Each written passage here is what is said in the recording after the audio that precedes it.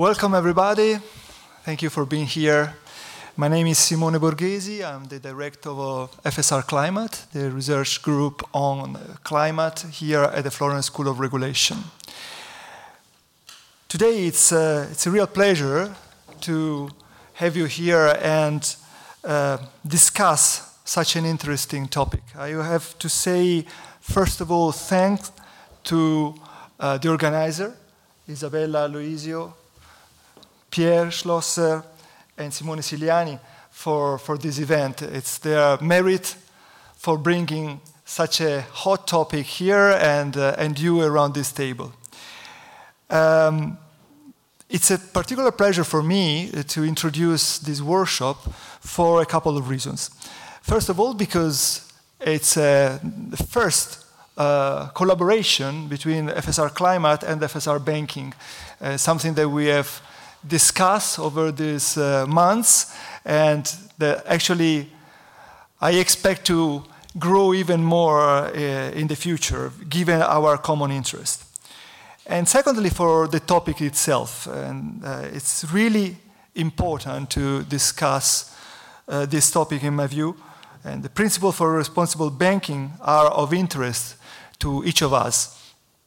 As bank clients, as investors, I would say in my personal case also as researcher, because at FSR Climate we work on these issues more and more.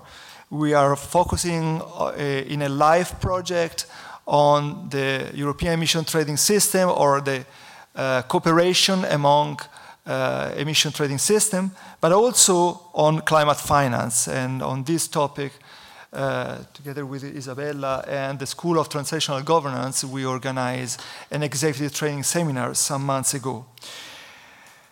Banks can obviously have a very large impact on climate change, not directly, but indirectly through their credit decisions. And their choices are particularly relevant for the future years, for the years in front of us. The number of banks signing in New York shows the commitment that is rapidly growing. There are 49 countries. The amount of assets is estimated to be $47 trillion US. This is really an impressive amount, even if you compare to a country level. So our question today is really to understand what is the right path, as the title suggests, to responsibility and sustainability from the banking viewpoint. Banking and climate will need to go hand in hand more and more in the future. So this path has to be walked along quite fast, I would say. And in this, I would like to add just a personal thought, because I like the topic particularly because it reminds me of when I was a student.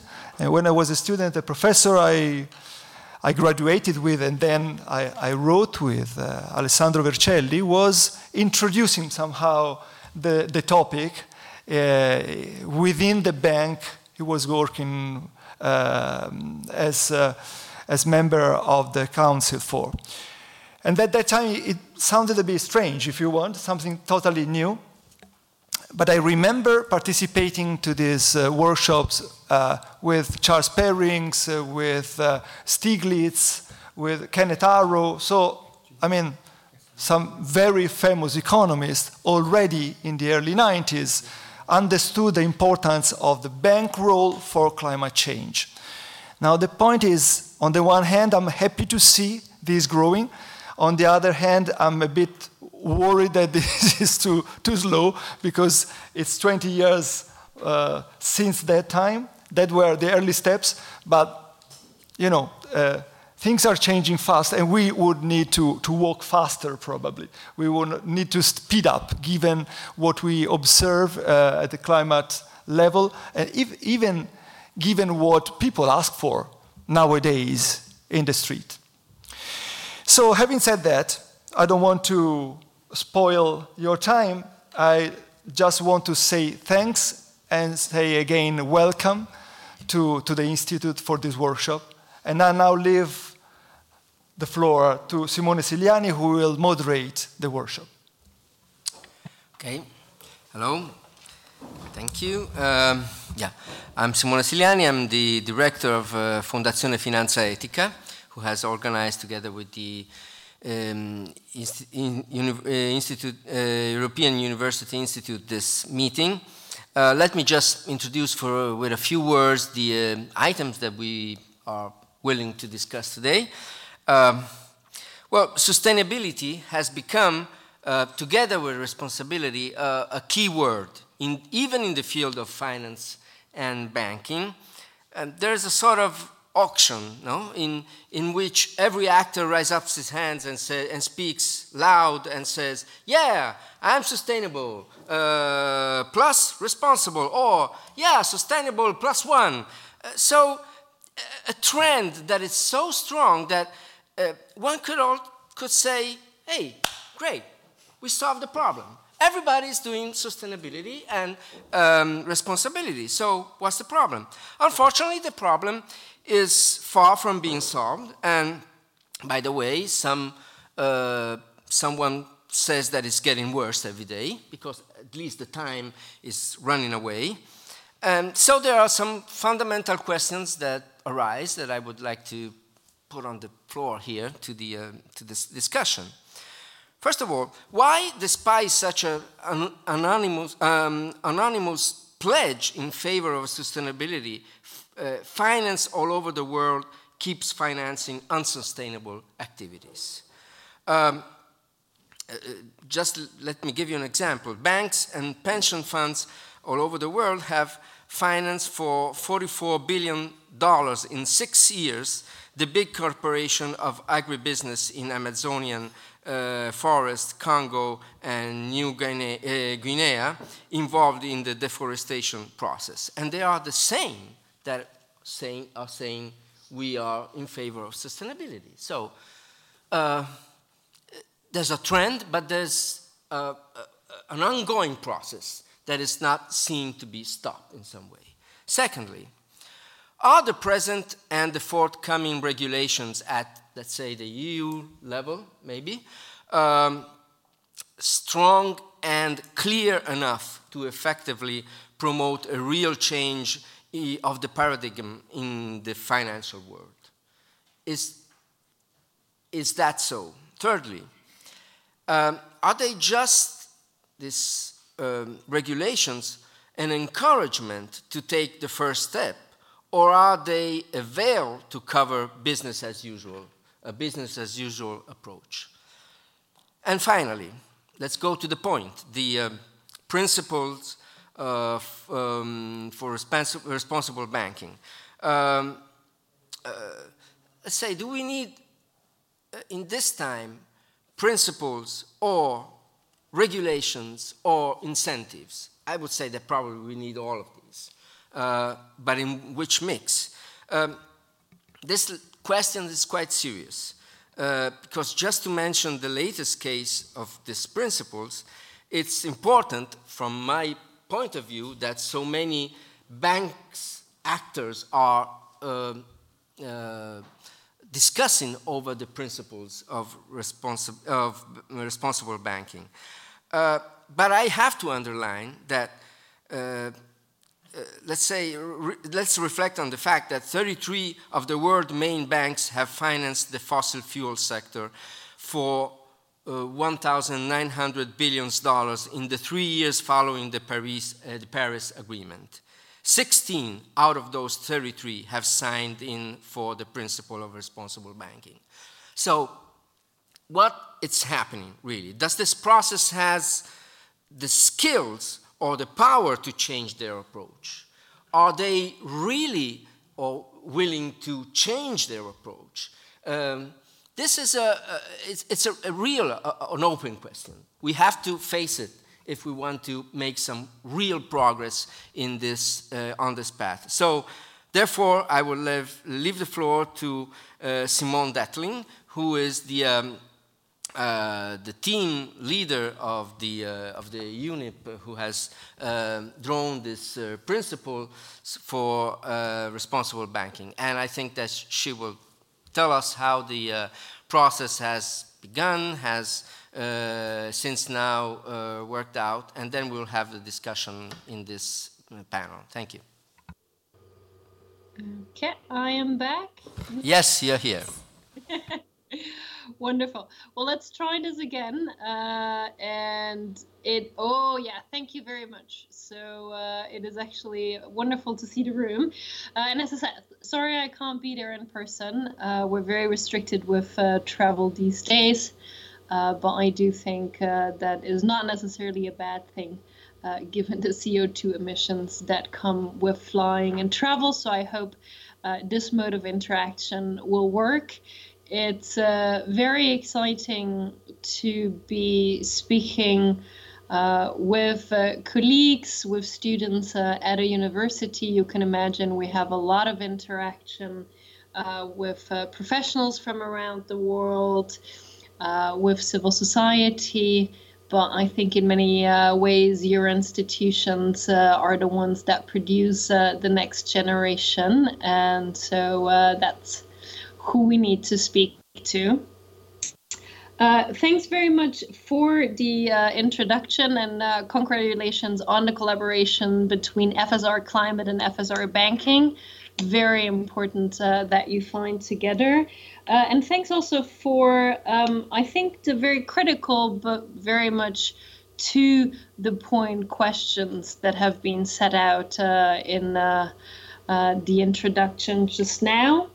And I think some we will address a little bit in the presentation, but I think others will be very relevant for the discussion. And I do hope that we have a very rich interaction today.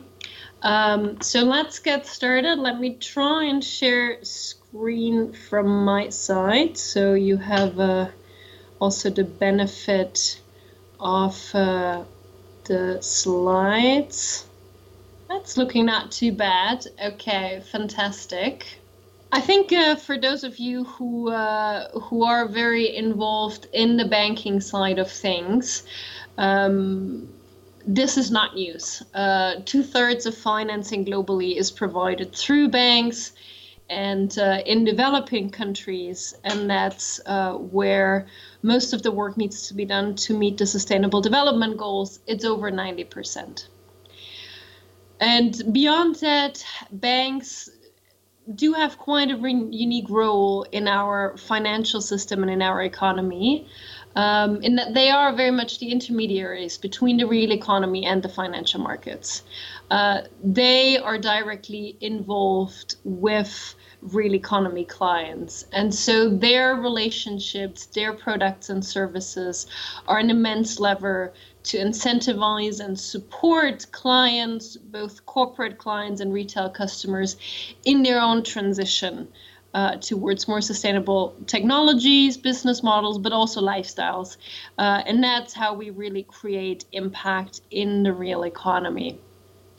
And so from our perspective here at the United Nations, the banking industry's engagement is really critical to achieving both the Sustainable Development Goals and the Paris Climate Agreement. And for us, it's always both frameworks. I mean, those are our two target frameworks. This is what we are working towards. I understand that in Europe, the focus is often very strongly on climate, but let's not forget that large parts of the world also struggle significantly with social and economic issues, and that we do need to have a holistic and a context-specific view. And I'll get a bit into the details of how the principles address that. What do we really want? What do we need? And also, what do the banks and people who work in the banks strive towards? I think that's really a responsible banking industry that plays a key part in society and in helping societies to achieve its objectives for a sustainable future, to head where it wants and where it needs to head. I think a few words on the development of these principles, because I do think the how they were developed, by whom they were developed, is quite important. I work at a part of the UN called the UN Environment Finance Initiative. And we have about 250 banks, investors, and insurers that are members of this initiative. And banks are our largest groups.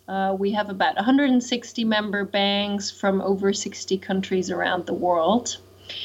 And it was very much their decision and their drive to establish a global framework with which the banking industry is putting forward a clear, let's say, proposal, is putting on the table what its role and what its responsibility is and should be, and what responsibility it will take in helping societies around the world, but also humanity as one, in achieving its objectives for a sustainable future. Now, we can't work with 160 banks at once. That's logistically very difficult. So we had 30 banks from among this group come forward and take the lead on behalf and in consultation with the others. And it's really a very diverse group. You will see that they come from all corners of the world, from developing nations, different sizes, different business models and focus areas. And that diversity was quite important in order to ensure that we create a framework that is applicable and effective for banks in all parts of the world. Of course, there is the banks themselves, but there are other important stakeholders. So we did have a group of civil society institutions, 13 of them, that advised the banks in the early development of the principles. Among them were institutions like WWF and Oxfam. And then when the banks had a draft, we really went out for a global public consultation for half a year to ensure that we would get input from stakeholders, from banks around the world, that this would be critically reviewed. And then I think this is already something that your colleague mentioned in the introduction. It was a quite large coalition at the end of the day. Over a third of the global banking industry was part in launching this a few weeks ago in New York, together with the UN Secretary General Antonio Guterres. So also very high priority for this on the side of the UN, because we know we need the banking industry on board, and attended by 45 bank CEOs from around the world. So also really top level engagement from the banking industry. So far so good. The coalition is there, the high level people are there, but what are they committing to? And what are the mechanisms through which this framework will ensure to address some of the shortcomings that I think your colleague pointed out in terms of previous commitments, but also what can we expect realistically and what can we not expect? So there are 6 principles, buildings with the Paris Climate Agreement and the Sustainable Development Goals. And that is a commitment as far-reaching as hasn't been there before. So this isn't just about, well, we will ramp up what we're doing. This is about, we will show how aligned or misaligned we are at this point in time, and we make a plan. We will make a plan to make sure how we're doing business, what we're financing is consistent with these objectives, and that we are contributing towards them at a scale that is appropriate for the size of the balance sheet of the respective bank. What is quite important is, and this is something that has been missing very much in previous frameworks in the industry, is that this reaches to the strategic level. Because at the end of the day, this is really about the understanding of the bank, not only of what its role is, but also of what it takes to be successful in the future, and to understand that a successful bank will need to work with society, will need to identify the opportunities from the changes in economy, in society required to achieve a sustainable future, and will need to avoid the risks, mitigate the risks from and reduce the risks from not being in line with where society is heading. What is really the key mechanism here of how this framework will work is the target setting. So banks need to provide an analysis of their current portfolio and their impacts, both positive and negative. And based on that, in those areas where they have the most significant impact, publish, quite importantly, and implement targets. And those targets need to be linked to external frameworks and very clearly show how over time they're going to lead to alignment with the SDGs and the Paris Climate Agreement. And that's a very concrete, very key mechanism that at the same time allows what I talked about in the beginning. This is for banks from around the world, and different nations, different parts of the world face different challenges. So when we talk about where a bank, has or can have its most significant impact, that also depends very much on the challenges that society is facing.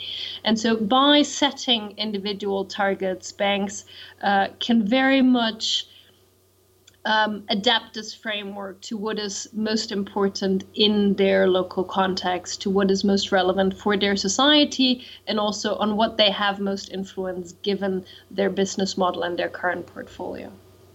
So let me get through the principles, and I'll do that at a very high level. We can go into detail for any one of them, because I do want to talk a little bit about the mechanisms. And then I also want to make sure that we have lots of time to address the very pertinent questions that your colleague has set out.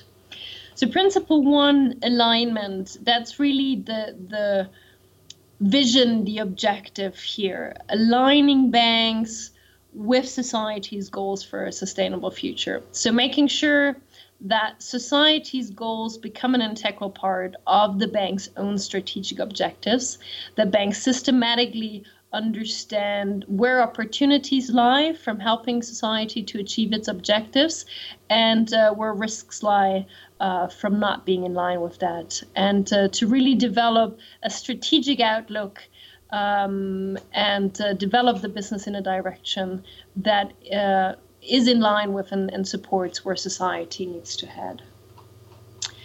And how do banks do this in practice? First step is, of course, to understand their impacts. And I think impact is a word that is in quite common use today, but actually here it's in a way a bit of a revolution, and I think it's quite key to the change in viewpoints within the banks that these principles are working towards. It's no longer just about what effects do developments in the world have on my risk, my portfolio. It's about what impact does what I'm doing, what I'm financing have on the world. So it was very much an inside-out view, a recognition that the bank is not just responsible for what happens within its own portfolio, with its own profitability, with its own risk, but that it is very much responsible for and has a role to play in creating impact outside in the wider economy and society. And this here is also the principle where the target setting is anchored. And once again, banks are required to set targets where they really matter most, so really in the core business, not in some periphery areas of what they lend to.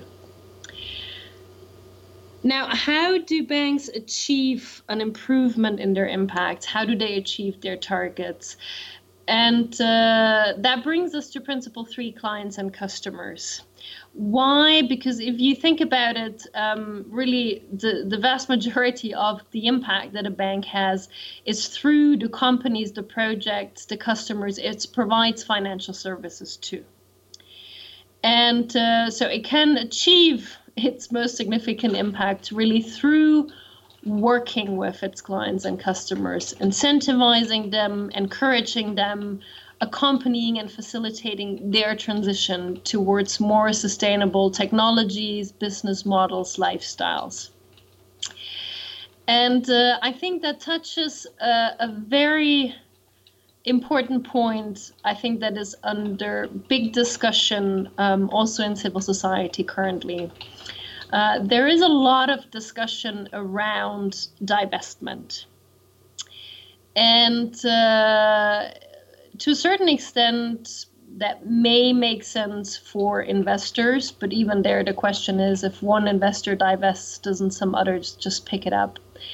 But here, for the banking industry, because of the special role banking has as intermediary between the financial sector and the real economy, the way banks can really create impact in the real economy is less by walking away from clients and much more by getting these clients to change. By walking away from a client, yes, maybe over time there will be an indirect impact for that client to change. But if a bank can work with a client and get it to implement changes, that is really where we see impact in the real economy. And I think at this point also maybe one mentioning, I mean, we do get these figures of how much fossil fuel banks have financed. And I'm not saying that they don't need to significantly change what and how they're financing. But I think one practical thing we do need to keep in mind. Banks provide corporate loans. Project finance by banks, for some banks it's a business area, but it's not huge and it's not the majority of what banks do. Banks provide corporate loans, and those go to an entire company, and sometimes it's a huge multinational company, and they're engaged in a myriad of technologies. And maybe even different business sectors. So it's not always super easy to understand what the company all operates in. But B, it's also a bank finances an energy company. It doesn't just finance fossil fuel or renewable. By default, it finances the entire portfolio that energy company has. And so I think with this principle, it's very much the recognition that it is about working with this company to change the portfolio. Let me move on a bit, but I imagine maybe in the discussion we go back to that. There is only so much that banks can do on their own and by themselves. They're incredibly powerful, and yet they are a part of a larger system. And I think your colleague has earlier already spoken about regulation. I think also we need to recognize that politics and policy and political environments play a strong role. And so principle 4 is really about banks working with stakeholders.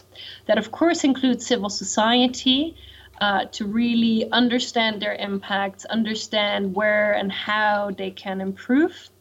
But it also includes working with regulators and policymakers in a transparent way, but using their influence and weight and to really work towards achievement of society's long-term goal for a sustainable future, and to work with stakeholders to create an environment that is conducive to the economic and social transition that we need for that. Now, principles 1 to 4 are great, but we always say culture eats strategy for breakfast.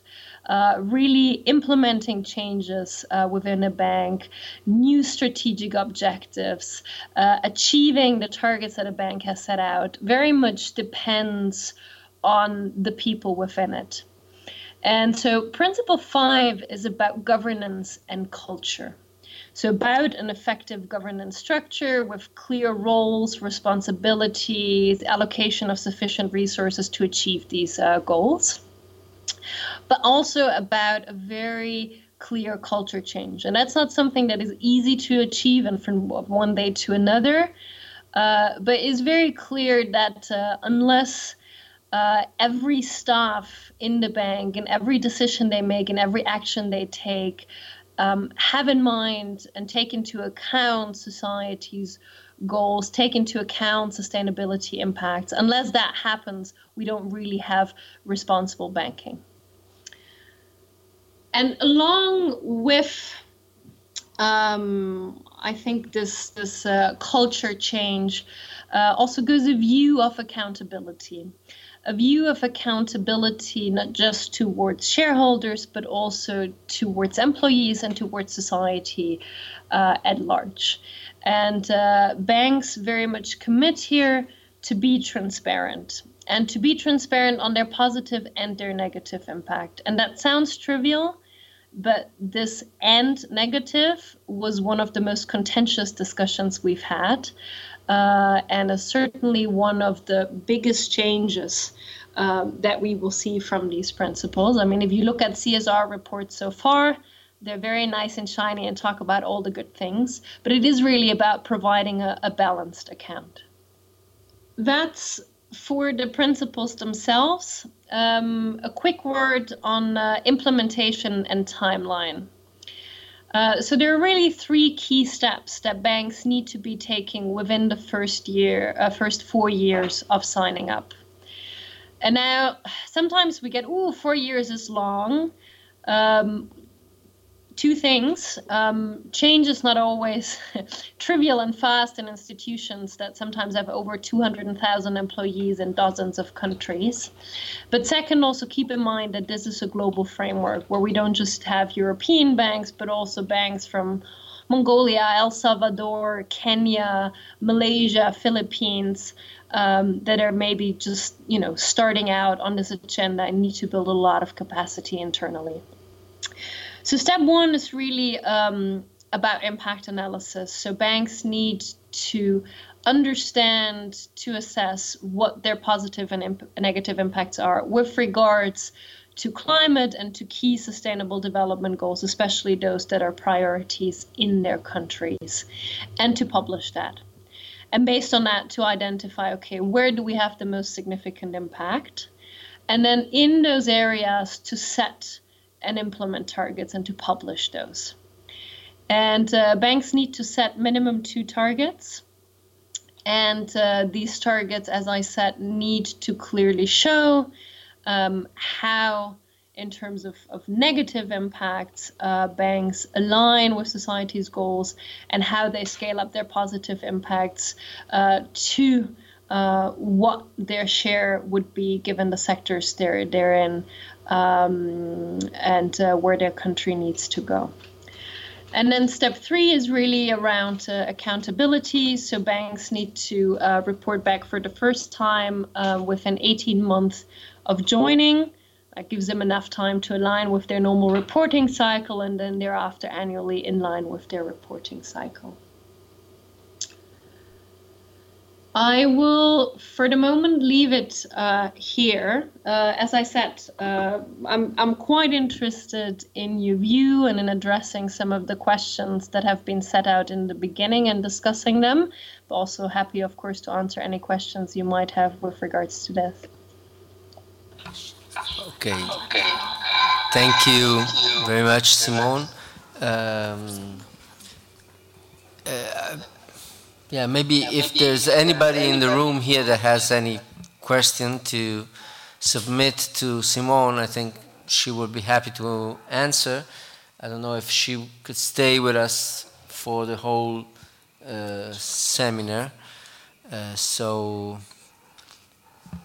in any time, just raise your hand and, okay. So if nobody has questions right now, I will leave the floor to Alessandro Messina, who's the General Director of Banca Etica.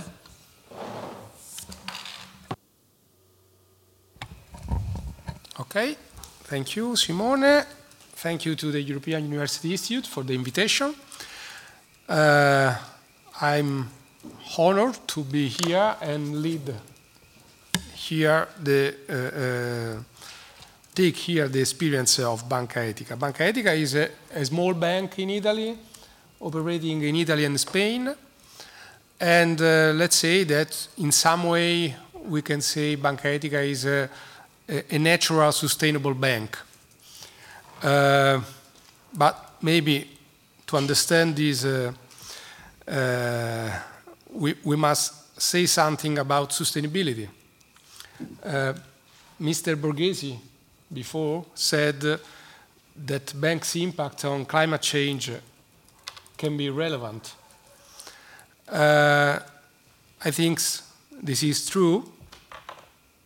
And the view of Banca Etica is that this is true because sustainability is a matter of, let's say, distribution and fairness in the access to resources.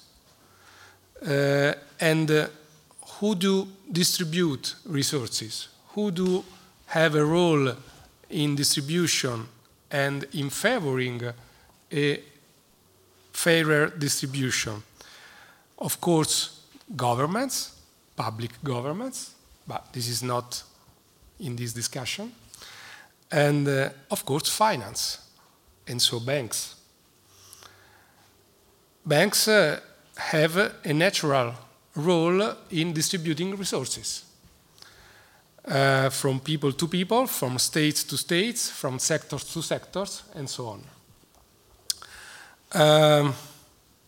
The idea under the project of Banca Etica is that a bank can orientate all its activity to be a positive promoter of impact in this action of distribution of resources. This is a radical idea of sustainability. Let's say we can speak about a fully sustainable orientation of the activity of bank. And we are aware this is not the kind of approach underlying the UNEP principles. And of course, we understand this. We are speaking about a very specific banking project in respect of typical, general, profit maximizing banks at a global level. But today I will speak about Banca Etica. So let's say that we consider sustainability as a problem, as a perspective of full orientation. It means not only we concern about how do not harm with the use of money, but we consider even at the same way how do promote positive impact. In terms of what? What do we mean by positive impact? In terms of peace, human rights, social cohesion, quality of environment and life. So we care about this when we do use money by financing or investing. We are not only in the world, we are part of a network of global banks, Global Alliance for Banking on Values, which nowadays include about 50 banks in the world. And we are members of FEBEA. FEBEA is the European Federation of Alternative Banks. Of course, we represent a very small share of the banking market. A relevant point, according to us, is that it is not important only what finance does, but it's important also how finance works. Just let me say something about this. Maybe we know that in the world, all us know that in the world, every day about 50 times the world GDP are moved by speculative finance in terms of derivatives and high-frequency trading. And we know that after the great crisis, 11 years ago, most has been said about this, but never has been done. Nothing has been done. So nowadays we are at the same point in terms of volumes, stocks of speculative trading, intensity. Let's say that every day we see about half of transactions based on a speculative orientation. There is no connection with real economy. That it doesn't mean, of course, a sustainable economy, but of course, being real is just something more than being only speculative. This is a matter of issue, of a process. It's not a matter of what you do, but how you do it. And we believe that it is crucial, speaking about banking activities, focusing on this. And we stimulate the European Commission that now is working on the action plan for sustainable finance, the United Nations, and every institution working on this, focusing also on this issue. Let's come to Banca Etica. Okay, let's say, but can a bank moved by such a principle, such a radical vision work? This is our experience. Does it work? Maybe? Okay.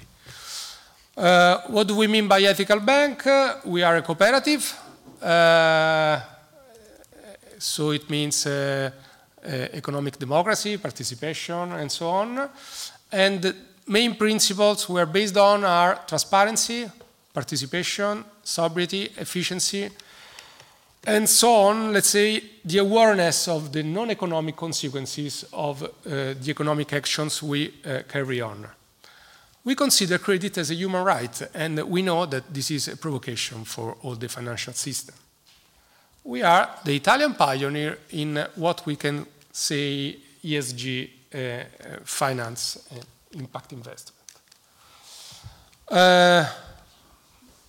Historically, Banca Etica started 20 years ago. We were focused on the so-called non-profit sector. Nowadays, we finance not only non-profit institutions, but even responsible business and households. And this is an effect of the financial crisis. When, let's say, we observed the credit crunch phenomenon, we decided to invest even in traditional sectors where we consider were not our role, but the facts were putting us in front of this necessity.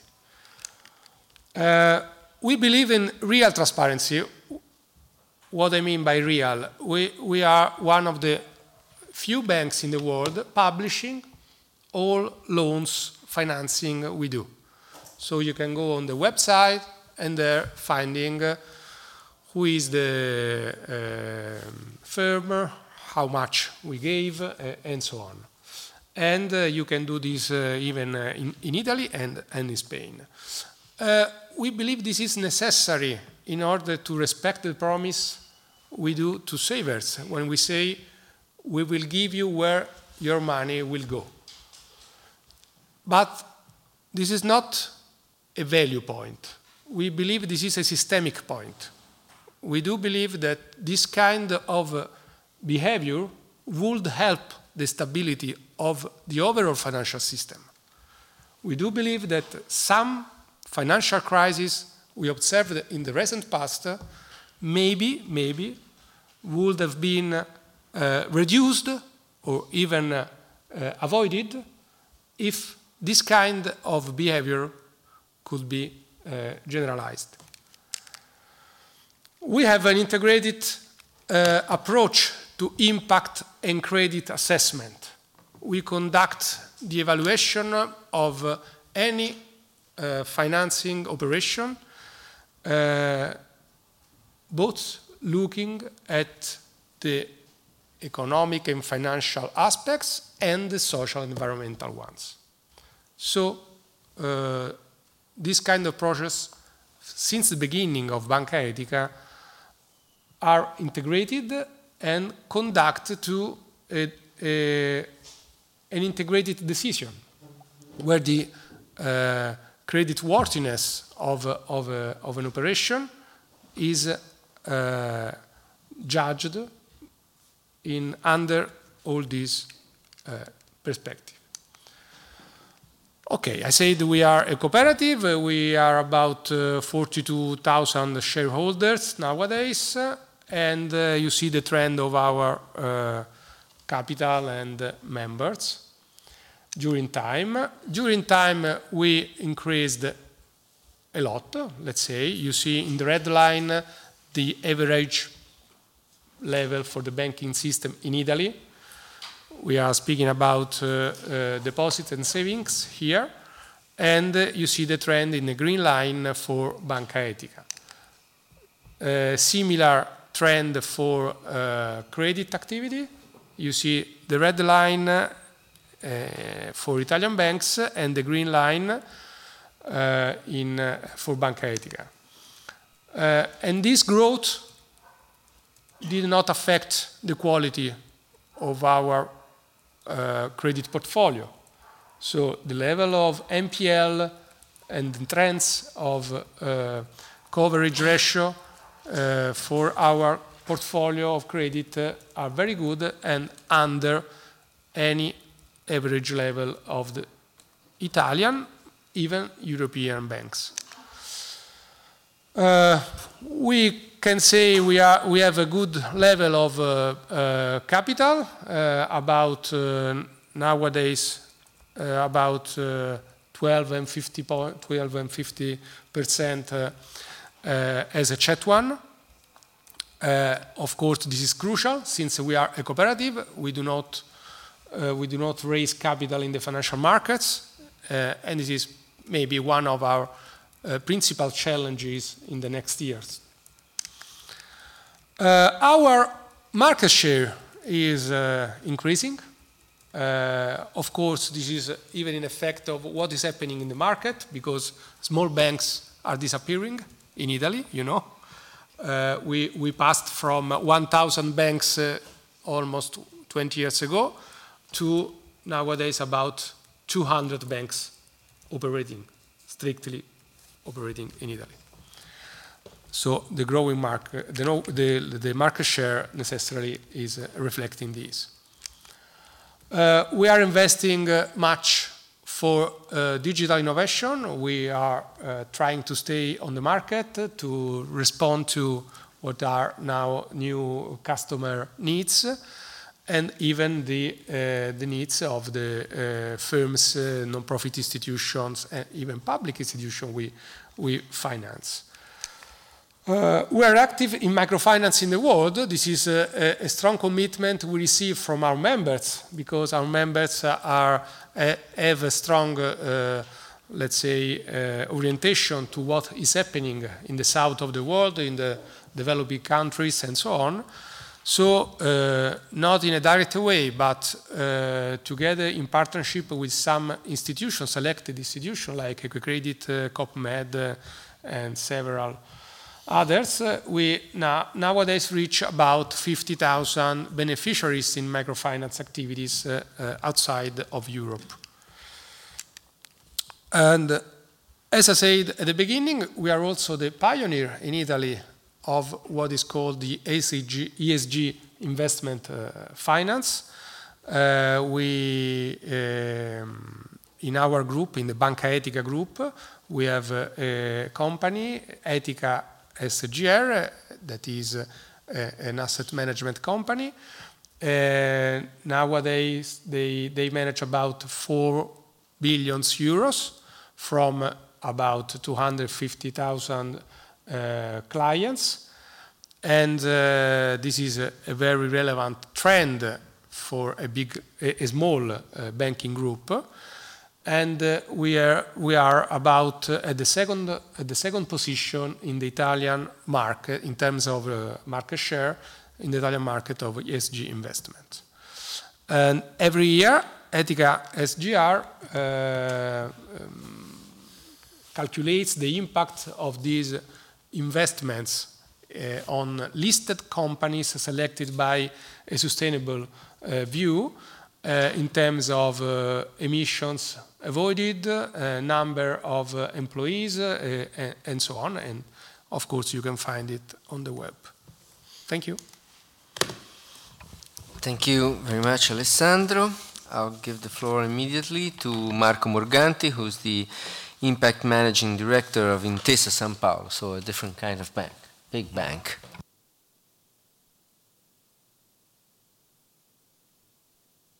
The biggest Italian banking group. But the story I would like to start with is the story of Banca Prossima, which is a little part of this big group, having done something different from the rest of the bank. But 11 or 12 years ago, starting with a path which is deeply coherent with these principles that Simone Detling explained to us. So the story of Banca Prossima is shortly resumable in this way. 12 years ago, somebody, a guy, I was that guy.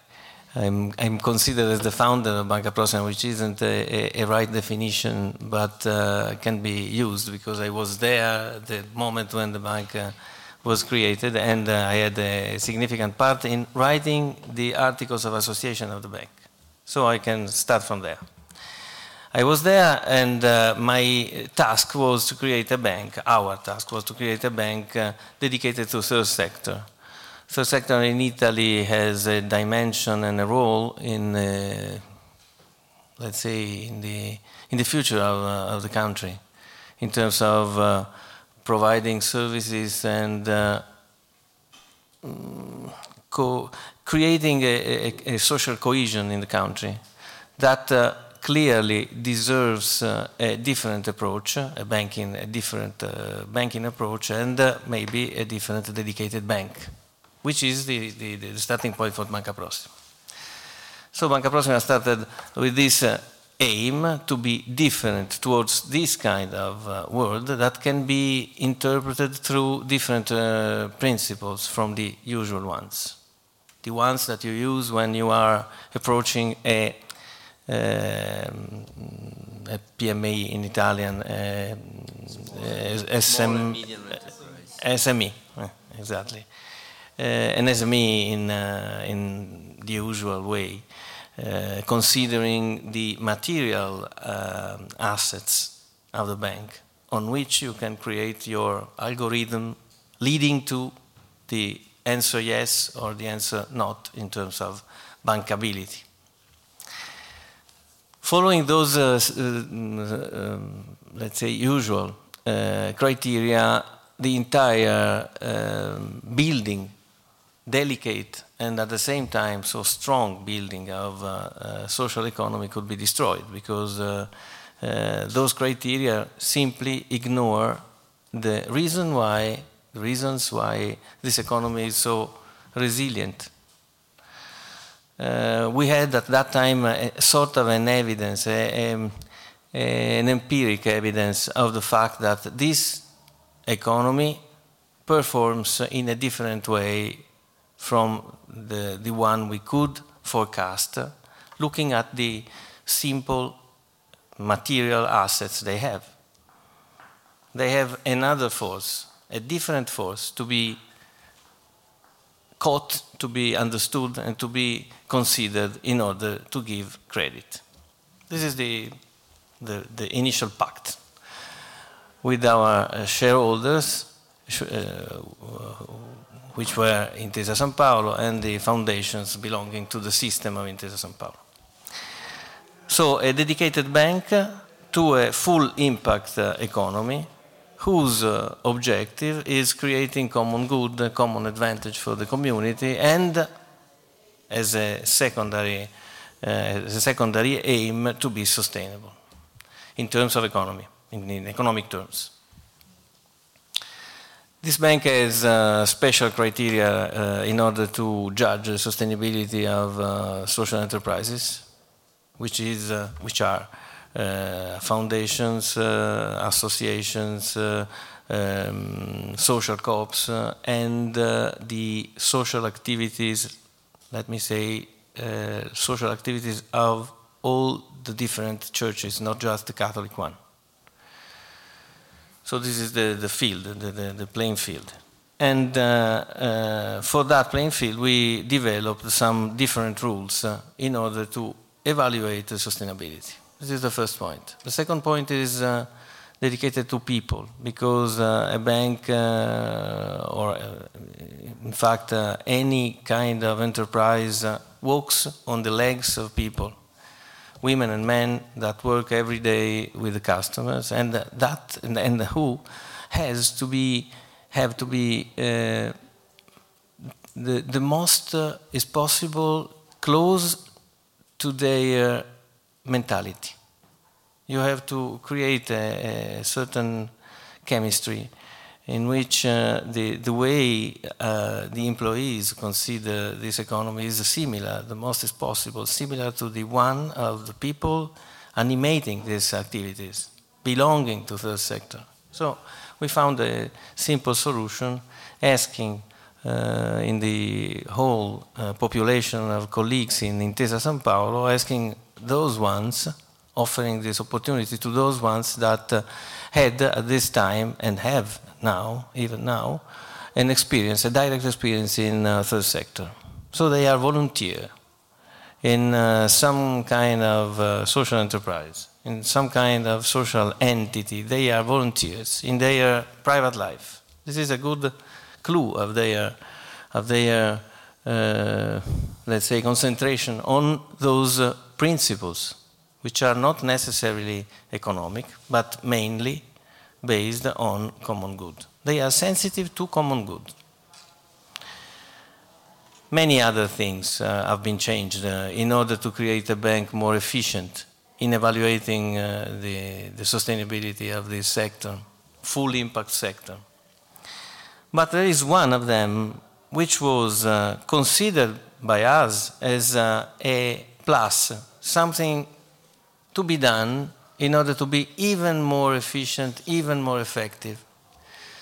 But at the end of the day, we discovered later, some years later, and before the starting of the entire discussion on impact, that we were working on something that can be defined as a way to understand what, or to define what impact can be considered for a bank.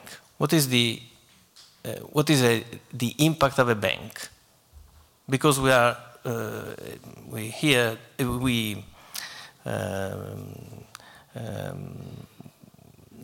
Simon Datling has told us what are the principles of a responsible banking, and what is the sense of impact in this sense: social impact, environmental impact.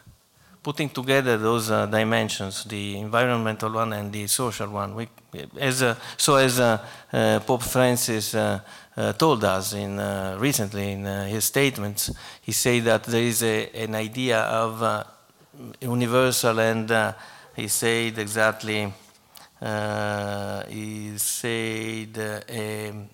integral ecology, which embodies both the dimensions, the environmental and the social. For us, producing impact is essentially, now we can say this is our vision on impact, but at that time we hadn't even, not even the definition of impact. Impact wasn't in the field, wasn't out of the screen. Impact, the concept of impact. At that time, we worked on the idea of including. This was the magic word we used for the first time, including instead of excluding. Because the line that ends the circle of the inclusion following the usual principles is the way the banks usually work. This way is not able to change things. To change things, you have to remove this rigid division based on usual principles, and you have to widen the space of the inclusion. You have to transform some people or some entities excluded from credit into people or entities included in credit.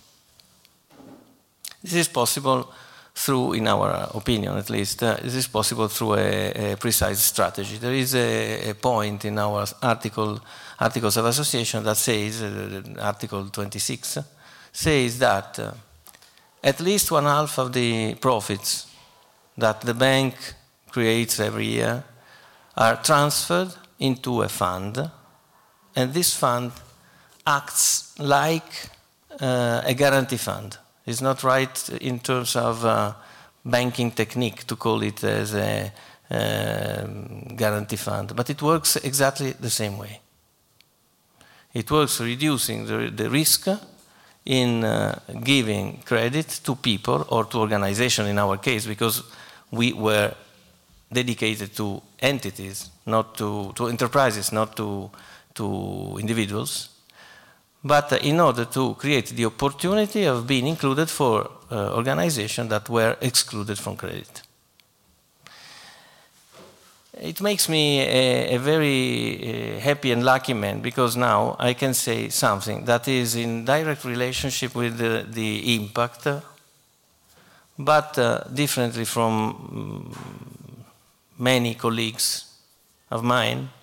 I can say what happened giving credit to those entities.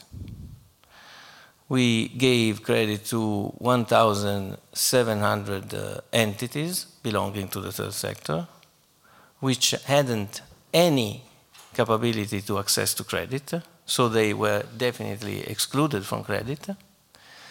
And I know what happened, what is happening to those entities now. And the good news is that they are sustainable. 91% of them are giving back the money we gave them. This number, 9% of non-performing loans in that area of people included due to the fund and just due to the fund, otherwise completely and definitely excluded from credit, is a number, 9%. Let's make some comparison with other sectors, for example. So the entire population of clients in Intesa Sanpaolo is considered as a good bank in terms of quality of credit, are defaulting around 6%, including all the best customers, and stopping where the line, the rigid line I mentioned before, is traced. So nothing beyond that line. They, our colleagues, daily work just with organizations of people, enterprises, families that satisfy the usual criteria for receiving credit. The total average of the non-performing loans is 6%. In this area, our area, which was the weakest one, the result was 9%, not so far. The other 91% performed in a very interesting way. 10% of them changed bank. So at the end of the process, they gave back our money to us, and then they disappear from our screen, radar screen. They simply have selected another bank to work with. Good luck. Okay, they are admitted to credit. Mission accomplished. 25% of them remained in this difficult gray area of the difficult sustainability. Many times not because of their fault, but because of the weakness of the Italian system. Try to work in a system where you are paid by state or regions or public administration 1,000 days after the service you have provided. 1,000 days. It's not so unique. It's not so unusual. So this 25% is a partial success. But I do not know who is the responsible for this weakness, persisting weakness. The very interesting thing is that 67%, the exact number is 67% of those entities have jumped inside the circle. From outside, definitely outside, definitely inside the circle. And sometimes sailing to the center of the circle. You have understood the metaphor of the circle. In the middle of the circle, you have the best customer, the most sustainable, following normal criteria. And then, let's say, check by check, you have a different and a decreasing sustainability. And at the end of the scale, you have the last included, following normal principles. And then you have the excluded. They are not the same. First excluded is not like the last one. The last one can't be sustained by credit, in my opinion at least. This is the way, the focus for the initiative of public or the initiative for philanthropy or initiative for donations and so on. Banking tools can work on those first excluded just if you have provided a tool, an instrument, a fund that allows you to do that in a usual way, in a new usual way, following a new routine, in an industrial way, not as a gift for happy few, but as a normal rule. What happens later? I forgot to say an important thing. The whole quality of credit of Banca Prossima is 2.6% in non-performing loans. So 2 times better than Intesa Sanpaolo. Almost 9 times better than the average, Italian average, for all the banks towards all the clients. Because that percentage, unfortunately, is around 18%. Getting worse. So this weak economy, third sector economy, resisting to all the, how does Shakespeare says, the arrows and the stones of the destiny, this economy performs much better than the other economy, the for-profit economy. And the excluded part of this weak economy, so the weakest part of the weakest economy, performs even better, the double better of the average. So this is the good experience of Banca Prossima, and a significant let's say, journey through this economy that has to be discovered and sustained and boosted by all the banks. This is the hope. At a certain point of our history, we have been absorbed by Intesa Sanpaolo. So we went back to the big bank. The merger between Intesa Sanpaolo and Banca Prossima has been accomplished during last May. So here starts a new story, coherent with those principles, but starting from that point in the past, far away, in the past, 12 years ago. So what happened? Intesa Sanpaolo cancelled the difference between Intesa Sanpaolo as the big banking group and Banca Prossima in terms of independence of the society. So there is no longer a legal entity, independent legal entity. All the principles are being conserved in a new setting, which transforms Banca Prossima into a direction. Is a central direction of Intesa Sanpaolo, working on the same economic sector with the same principles, with more people and more customers. Full stop. But something happened. The principle written in the Article 26 of the Articles of Association of Banca Prossima said that a part of the profit has to be used as a guarantee fund in order to allow us to give credit to excluded entities. This principle has been taken by Intesa Sanpaolo and transformed into a proper one. So Intesa Sanpaolo is working like Banca Prossima. Like Banca Prossima was working since and has worked since the foundation. And now we have a bigger fund, 250 million euro, with a multiplier by 5. And for this reason, we can industrially give credit for 1.25 billion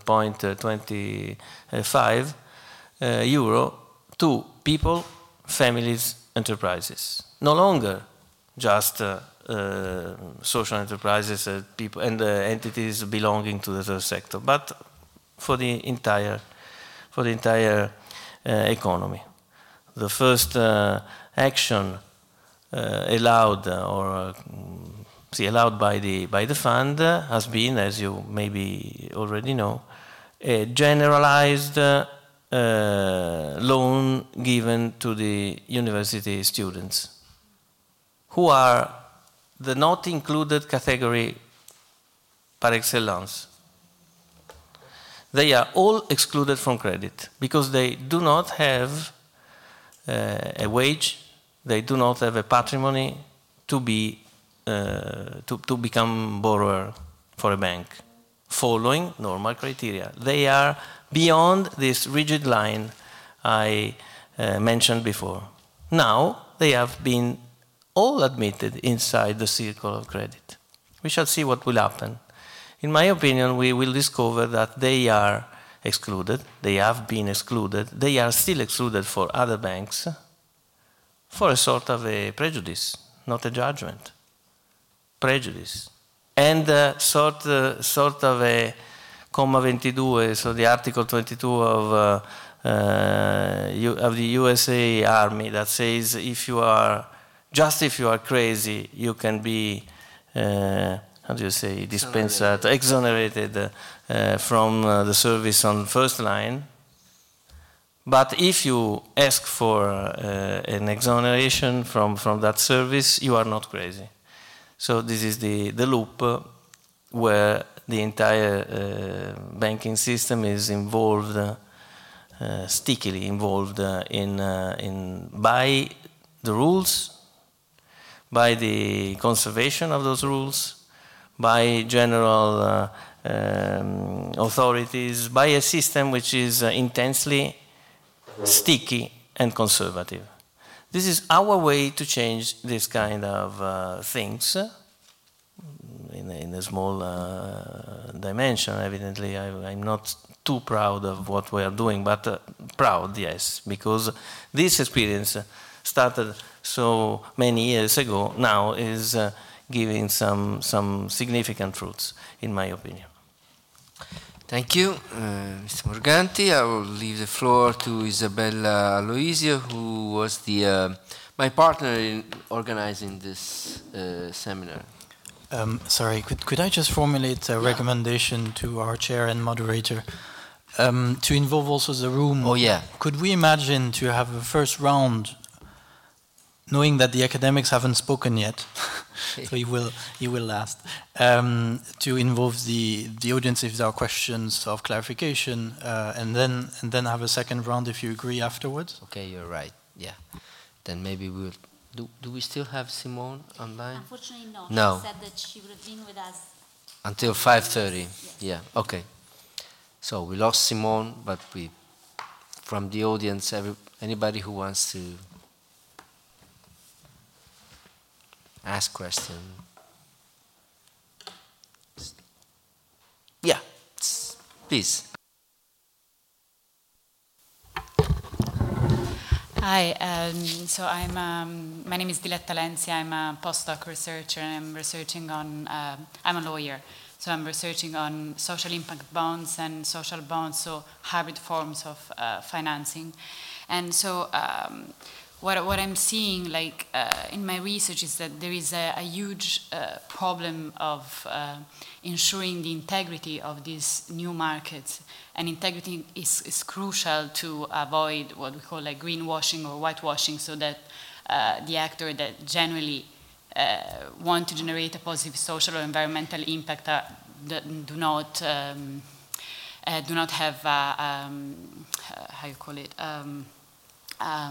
concorrenza sleale, I'm sorry, unfair competition, thank you, an unfair competition of other actors. And my fear with these principles is that I understand they have to involve the global market, but still they are quite generic in terms of definition.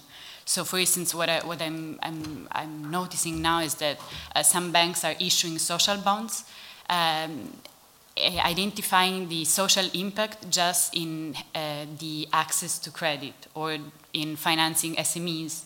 So. I mean, this is a quite generic, in my opinion, as a quite generic impact. So I don't know, like, actually, this is a question I wanted to ask to Simone, but I don't know if some of you can explain me better what's your opinion, and yeah, that's my question. Okay, it's a very clear question, and. Anybody wants to? I will say something in my intervention about that, so I will wait for you. Anybody else? So, okay. Isabella. So thank you everybody for being here, and all the speakers, and especially Simone Detling from Unit Finance of having presented the principle for responsible banking. And I had the idea to have this seminar during the summer. I was reading the principles, and I found them very, very relevant for sustainable finance. And for this, after that, I discussed with Simone Siliani, and we decided to have this seminar.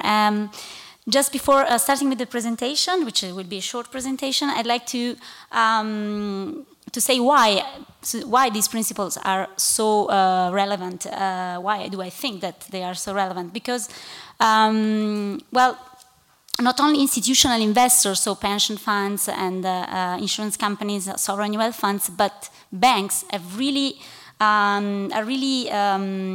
due to the considerable assets under management that they have, they are really relevant in the transition to low carbon economy and society. So, but banks are really relevant because they're really spread out all over the world, and with more, bigger or smaller banks. But for instance, in Africa, the role of banks is increasing much more, and so for the transition to a low carbon economy, and especially, for instance, South African banks are really participating a lot into the transformation of the energy system in all Africa, and the development of a sustainable economy.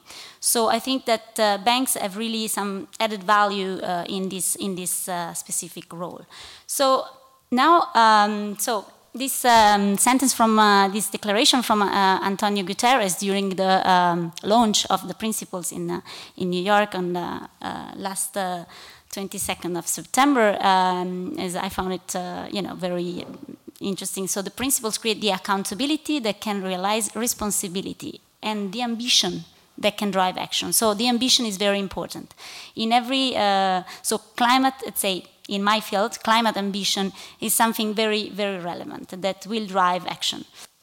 The first principle is really key because it calls for banks to commit to integrate the SDGs and the Paris Climate Agreement targets in their capital allocation decisions. And this is really relevant because it means that this alignment of investments with the financial mechanisms of the convention, so of the United Nations Framework Convention on Climate Change, and the operating entities. These operating entities of the UNFCCC are the Green Climate Fund and the Global Environment Facility. So what role of bank here? The role of banks is really the need for more private finance. So that is really key for the achieving of the SDGs and the Paris Agreement targets. So, and in this sense, the banks can really cooperate and really co-finance through the Green Climate Fund and finance through the Global Environment Facility. So this is important. This we have seen already. Since we have here one of the actors who signed the agreement. So as a signatory banks among the Italian banks, we have Intesa Sanpaolo and Monte Paschi di Siena, who just joined just a few days before the launching of the principles, and then Alex Bank, which is one of the banks from the group of Intesa Sanpaolo in Egypt. Now I'd like to tackle the issue of non-financial reporting. So the Financial Stability Board, through its task force on climate-related financial disclosures, set out recommendations on how non-financial and financial corporations, so in this case banks, should report on their climate change-related risk. So unlike most of other companies, banks are really both providers and users of climate-related information. And so for non-financial reporting, we have a directive in 2014. This is the directive on disclosure on non-financial information, which was transposed in Italy through a legislative decree in 2 years later, in 2016. After that, we have another directive, but it's this proposal, which was quite recent, was last year, a proposal for a new regulation on disclosures relating to sustainable investments and sustainable risks. So it added up the sustainable risk into the discourse. And well, this is more or less what this proposal stands out. Basically, it's for all investment products. There are both, so who should disclose? This is compulsory for financial entities, so for instance, for banks, with more than 500 staff members. And then there are other criteria on the revenues, but this is the first criteria. So more than 500 staff members, this is compulsory disclosure. But then you have this proposal would call for disclosure by all other financial entities, and really to disclose disclose what are the negative impacts on the financial returns arising from sustainability risks. And then you have other kind of investments, products with the sustainability characteristics, which also this proposal from the European Commission calls for disclosure by all financial entities. And this is, what to disclose is, how these sustainability characteristics and objectives are met. So this is just a proposal, was a communication from the European Commission, and so we don't know yet, but we hope that it will be taken into consideration and maybe become another directive. What are also the European Commission, more recently, in July this year, issued new guidelines on reporting climate-related information. These are just guidelines, so are not binding, and are based on the proposals from the Technical Expert Group on Sustainable Finance, which is a group from the European, institutionalized by the European Commission to work on sustainable finance. And these guidelines are consistent with the non-financial reporting directive, and whose target audience is 6,000 listed companies, banks, and insurance companies. So what these new guidelines call for? What do they say? So basically, for banks. So banks should include in non-financial disclosure the potential impact on climate change of their prospective investments and loans. Then they should really show in their reporting the development trend of the amount of carbon-related assets in the different portfolios, and also the related risks over time. Then also they should show what is their exposure of their financial assets and also non-financial assets and all assets under management to climate-related risks, with trying to really make a breakdown between physical and transition risks. So physical risks is what, climate change as physical risk is really an impact on assets, on how do you say, physical impacts. What really you would believe, a flood, so it would destroy a city, for instance. And transitions risks is really what, for instance, in the banking in the case of banks, what is their risk in terms of enhancing the transition to a low carbon economy. So, for instance, all this, normally in transition risks, there are all the issue of stranded assets. This is the main topic for the transition risks.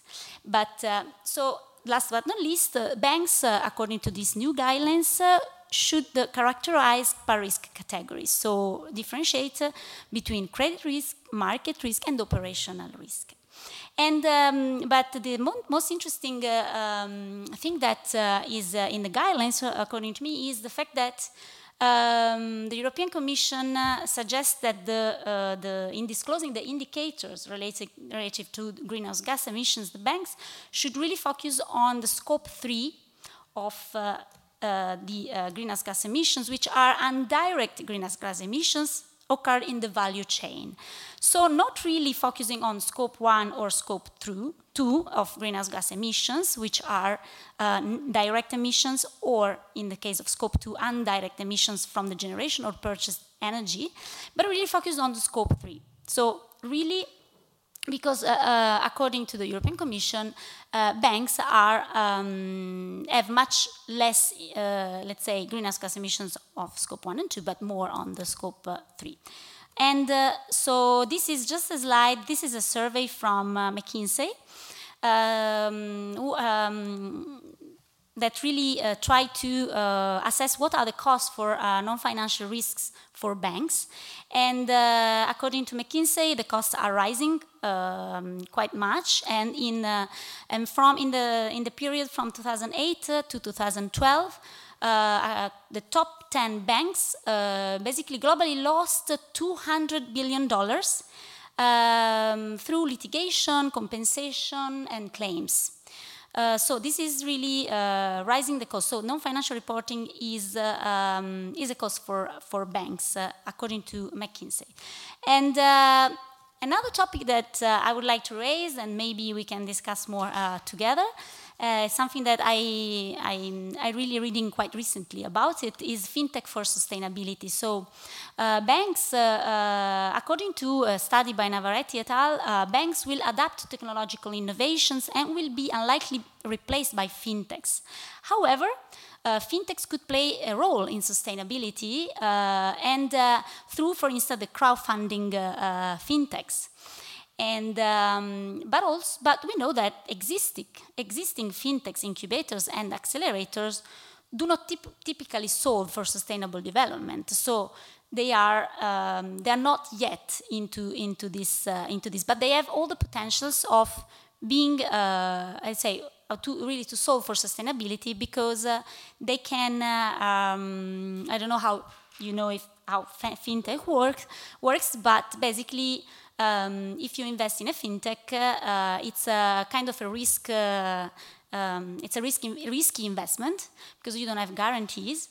Because it's lack of regulation. It's not like investing in a bank, which is involved in a regulatory process. But the good, let's say, the pro that I can see is that you can invest in a specific project, so knowing exactly what your money are going to invest. But this now we have known today that even if you invest in Ethics Bank or in Intesa Sanpaolo, then you know that.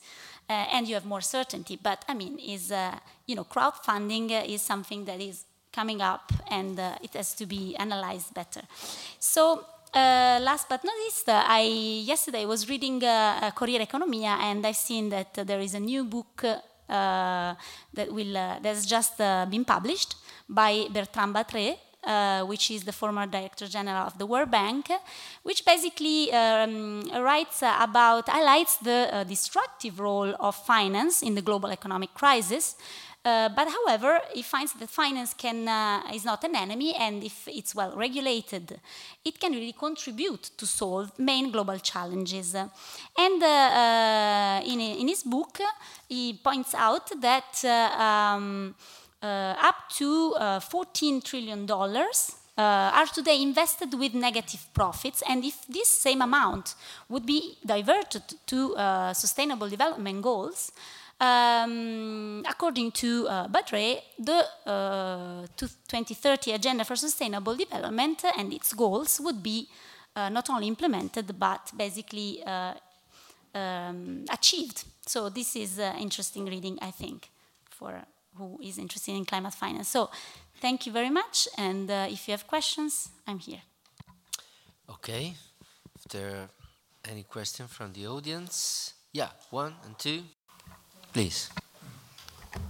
I quickly would like to intervene due to the word legally binding that was on your slide right now. And I was thinking, and Mr. Morganti and Messina, which are not here right now, I'm sure they will follow these guidelines and maybe go even beyond that.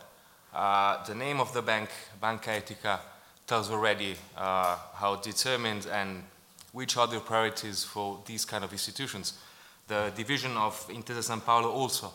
But when I read names like Société Générale, BNP Paribas, and Barclays, I'm asking myself, in a transition period where interest rates are decreasing globally, so bank margins are being squeezed, and I'm asking myself, how can you, without a legal enforcement, how can you convince the big fellas to basically renounce to double-digit profits and invest on something where they're less knowledgeable, harder to understand the collateral, harder to understand future cash flows of that kind of project. So my question is, should we work more on governments and change their opinion and change regulation, or with CEOs and people from these big institutions? Great question. $1 billion question. Maybe Fabio Iraldo from the Scuola Superiore Sant'Anna di Pisa will have some answers to that. No. Thank you very much. So to allow me to, I will reply very with an opening statement, and then I will try to, tell you something more about that. I will reply to you as the CEO of Morgan Stanley just replied to an interview. If we don't have a planet, it is rather unlikely that we will have a good performing financial system. That's the joke. More seriously, there are a lot of weak points in everything that is happening. I'm a researcher, but I have been working with banks, insurances. We have been carried out some European project on sustainable finance. I was part of an ethic committee of a sustainable fund asset manager, so I had quite a few opportunities of seeing how it works in reality. So what I'm going to tell you is not research stuff, it's more practitioning. So as a practitioner, what I've seen. First of all, I will try to reply to the question that you made at the beginning, that Mr. Chairman made at the beginning, starting from the last one. Principles, are they good?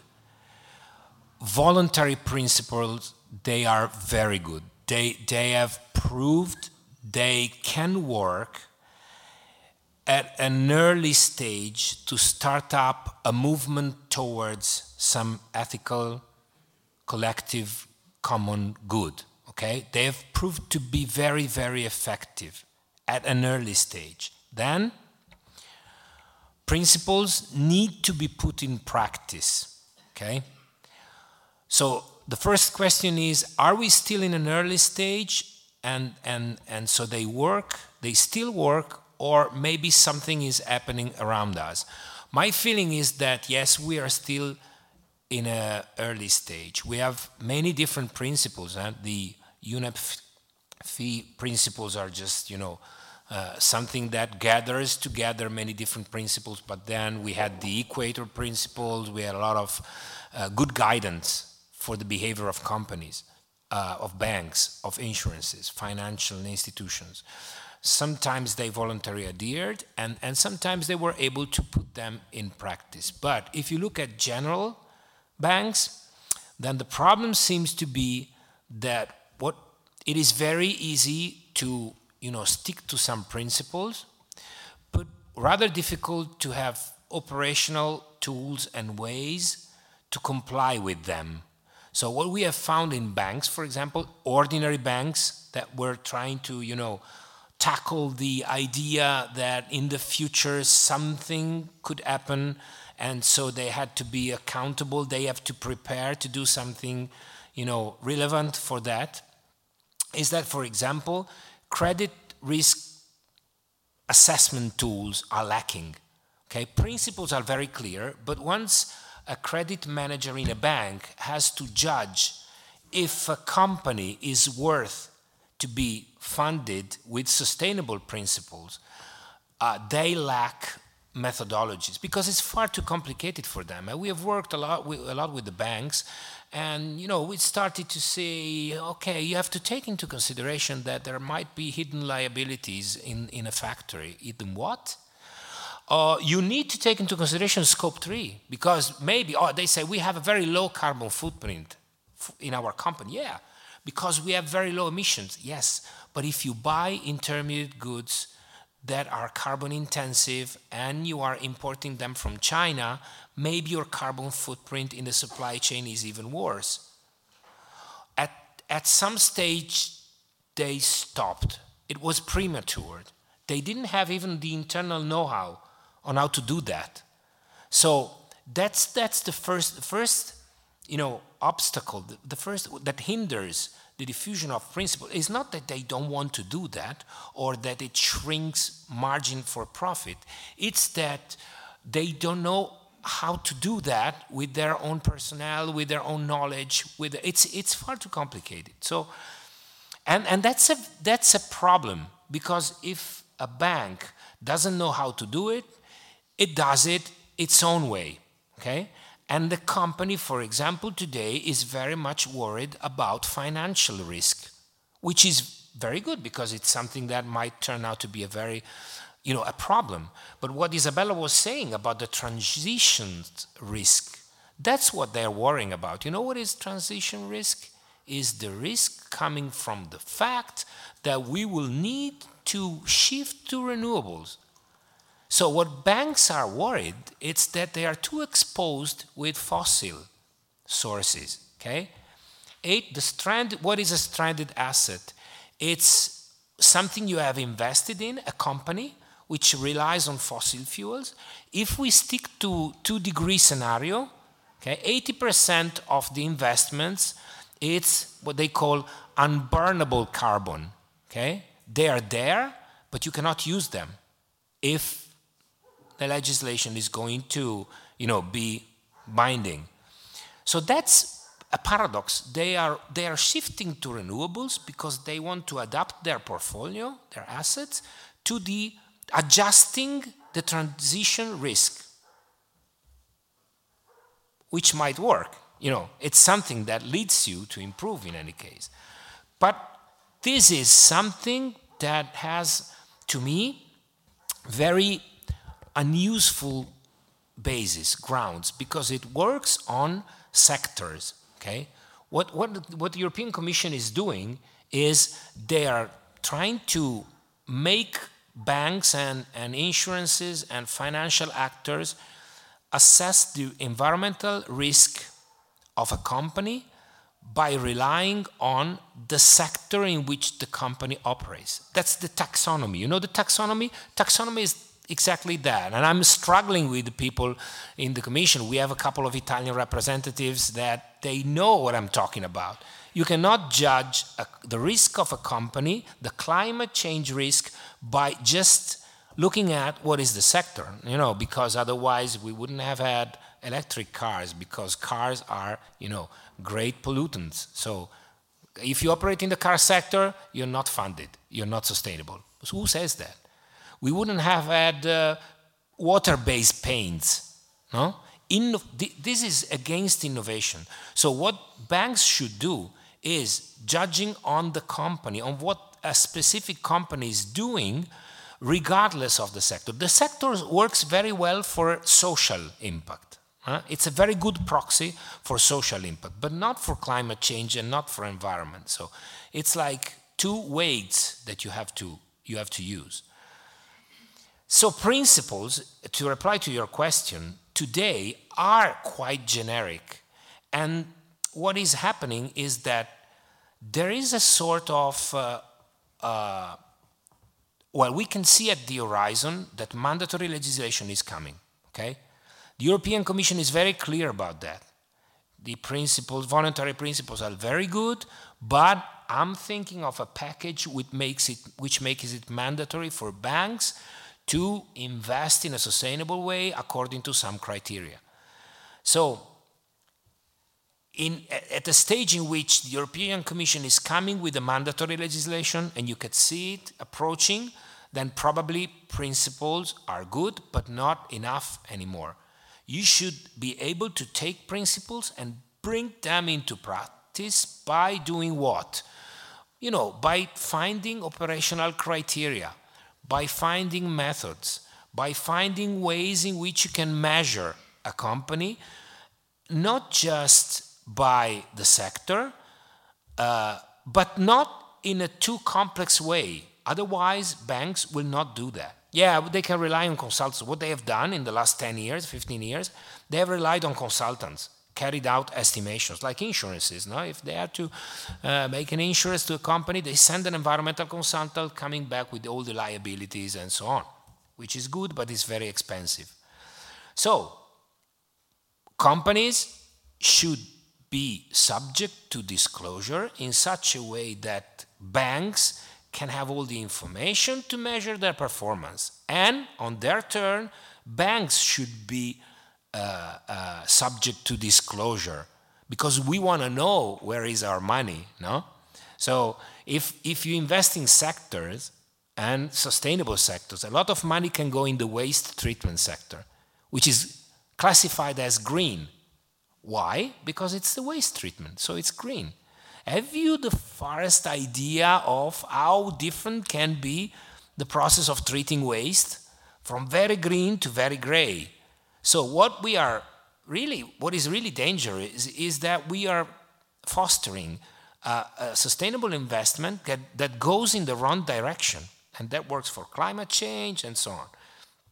So what we need is disclosure and being able to make information available for banks. Is the non-financial directive going in that way? Partially. The day before yesterday, a research has been presented on all the DNF, the Declaration on Non-Financial, that have been published by Italian companies, to check what kind of indicators they were talking about. Very, very few information, especially on environment. Very few information, very general indicators. Why? Because the directive is not clear, doesn't make it mandatory to use some indicators. They're just suggested. You can rely, and there is an annex on different methodology you can use to report your environmental performance. That is not enough. That is not enough. That cannot work.